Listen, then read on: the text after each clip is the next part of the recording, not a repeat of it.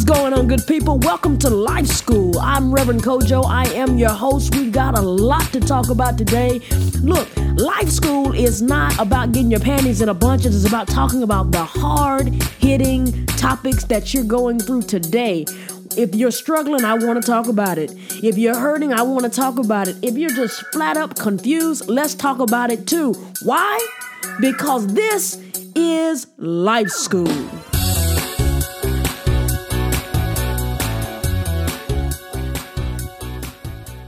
Hey, good people, I'm so glad you decided to join us today.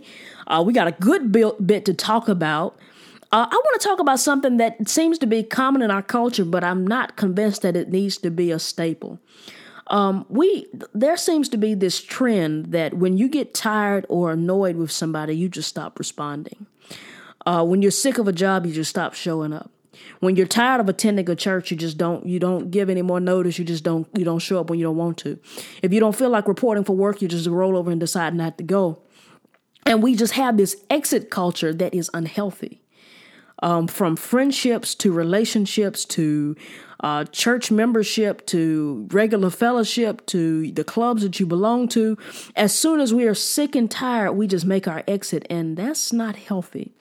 It's not healthy for you, and it's not healthy for the people that you're tied to. And so I think we need to discuss it. Let's talk about it. You know what I say, if we can talk about it, we can fix it. And here's what happens. People have introduced you into their life, whether they hired you or whether they're dating you or whether they call you friend, but they have introduced you into their life. They have been vulnerable with you, and they have shown you things that they don't show everybody. They've allowed you to be a part of their circles. They've allowed you to walk with them, to talk with them, to glean from their knowledge. They've allowed you to meet people they don't introduce to everybody. They've allowed you to come into their homes and to spend time with them and to fellowship with them. And then you disappear because you're bored or you're tired or you're frustrated, but you never express those sentiments. And so you just leave. But your exit is not sealed with a goodbye or a see you later or until next time. Your goodbye is left in the distance where it just falls off the cliff. And so the other party is sitting here wondering what went wrong? Why did it go wrong? What can I do better next time? What's wrong with me? When they don't even know whether it was them or it was you or what the lot. And so I think it is imperative of us that we stop building this culture where we just leave. It takes a large level of maturity and for you to man up and woman up and face your issues. If you're leaving, you need to say goodbye. When I was a kid, I have an uncle who's kind of an uncle, but not really. He grew up with my dad in their home. And he came and he appeared, we picked him up from prison one day. And I know I was in single digits. Me and my dad, when he picked him up from jail, I had never been to a jail, never picked up anybody from jail. And so it was kind of like an experience. But I was young enough not to judge the situation. Like, it didn't occur to me that people do things to get put in jail. It was like, we're going to pick him up from jail. Okay, cool. Just like we're going to go pick up somebody. Daddy picked me up from school today. We're going to go pick up my uncle from jail. And so we went to go pick him up. And, this man entered my life. He entered my experience. He appeared, and he was an uncle. We would go riding some days, and he would be at the house. He'd work with my dad, and he would come to church. For a hot minute, he was preaching. He spent a whole lot of time with me and my sister. And when my cousins would come to town, he would spend time with us, and he became a staple in our day-to-day life. Well, one day he disappeared. No goodbye. He didn't say anything to us. And so eventually we started asking, well, where is Uncle so-and-so? Why is Uncle so-and-so not here? And my dad didn't have the heart to tell us that he just left because that wasn't the culture in our home. In the mornings, we kissed each other goodbye. And we said, I'll see you later. We prayed before we left. When we came in the house, we announced ourselves. When we left our grandparents' house, we kissed them on the forehead and we left, and we announced that we were leaving. When we left church, we sealed it with a benediction. We said, until we meet again. And when we left school, bells rang. There was always closure to the end of everything that we did. And so we didn't comprehend how could somebody just disappear and they weren't dead. Sure, I remember my grandfather died when I was 2. And I didn't understand death, but I knew that it was final. And even though I don't recall him saying goodbye, but when they told me that he was gone, I understood that it was final. There was closure there. And now that I know the story, I understand that he's gone. But he just disappeared. And then years later, this woman appears who claims she's dating him, appears, and I couldn't understand, well, he's okay. And she comes and she tries to make amends with the family. But at this time, I'm confused because he just literally disappeared.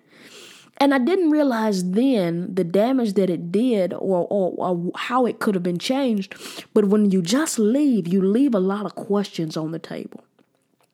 I've been in situations where friendships came to abrupt halts. And I'm convinced that in those friendships and in those situations, had we sat down and talked about them instead of gossiped about it around and talked around situations, both friendships would still be alive and well.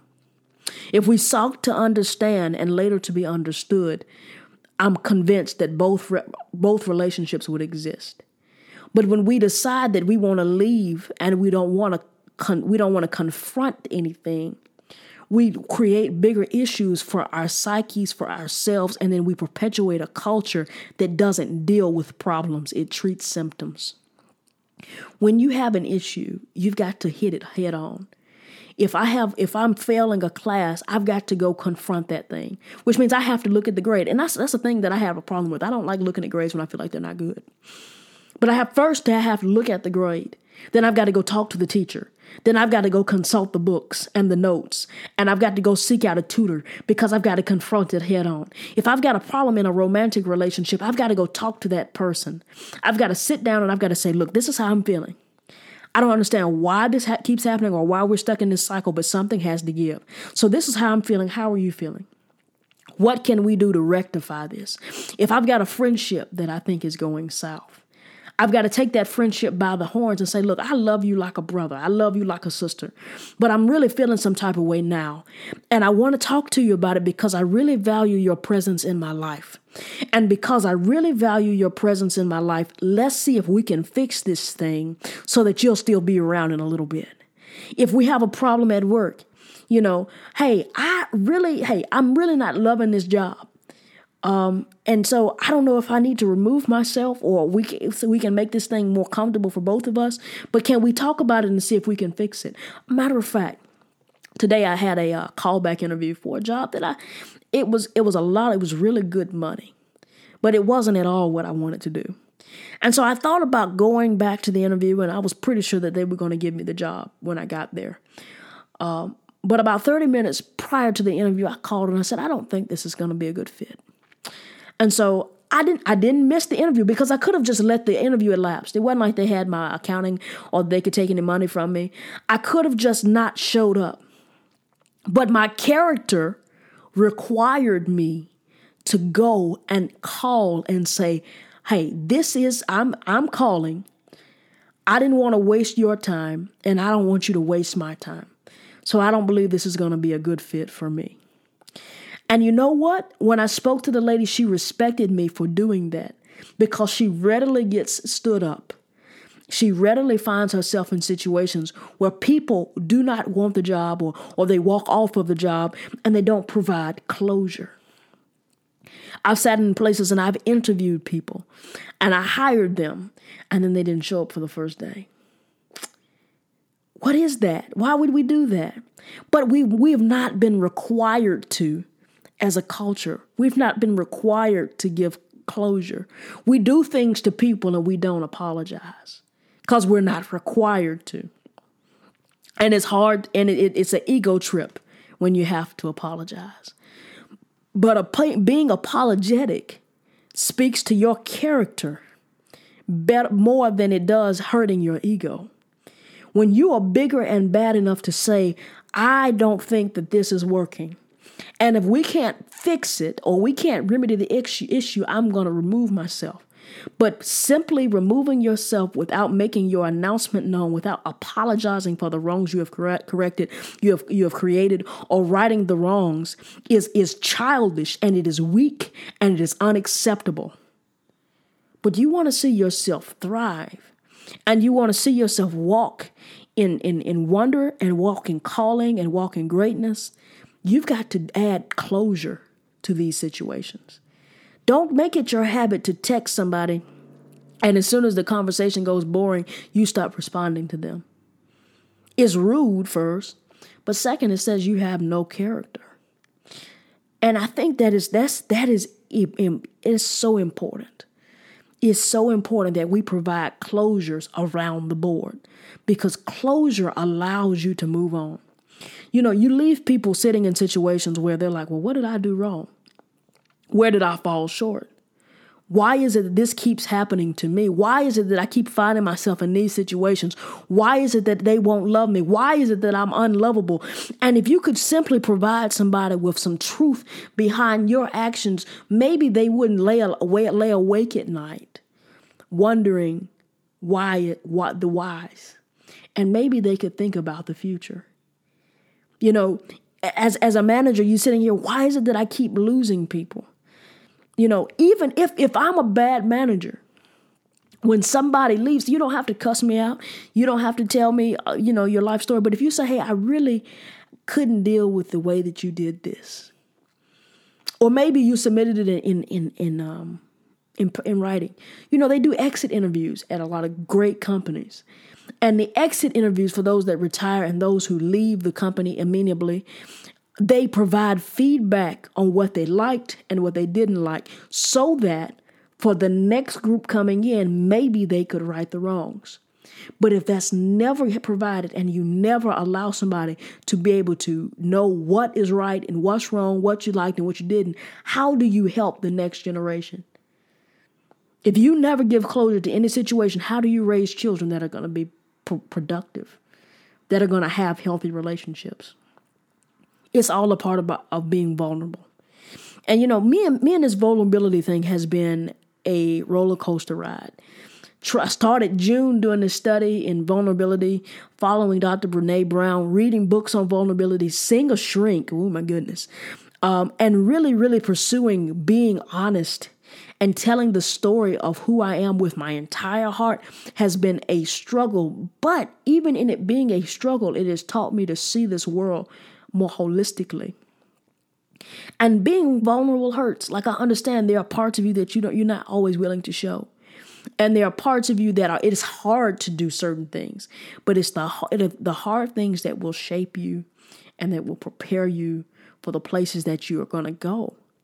But if you skip the hard stuff, you'll forever be behind. So make certain that you grant closure. In every situation that you have power, give closure. Because if you give closure, you'll receive closure as an act of you giving it.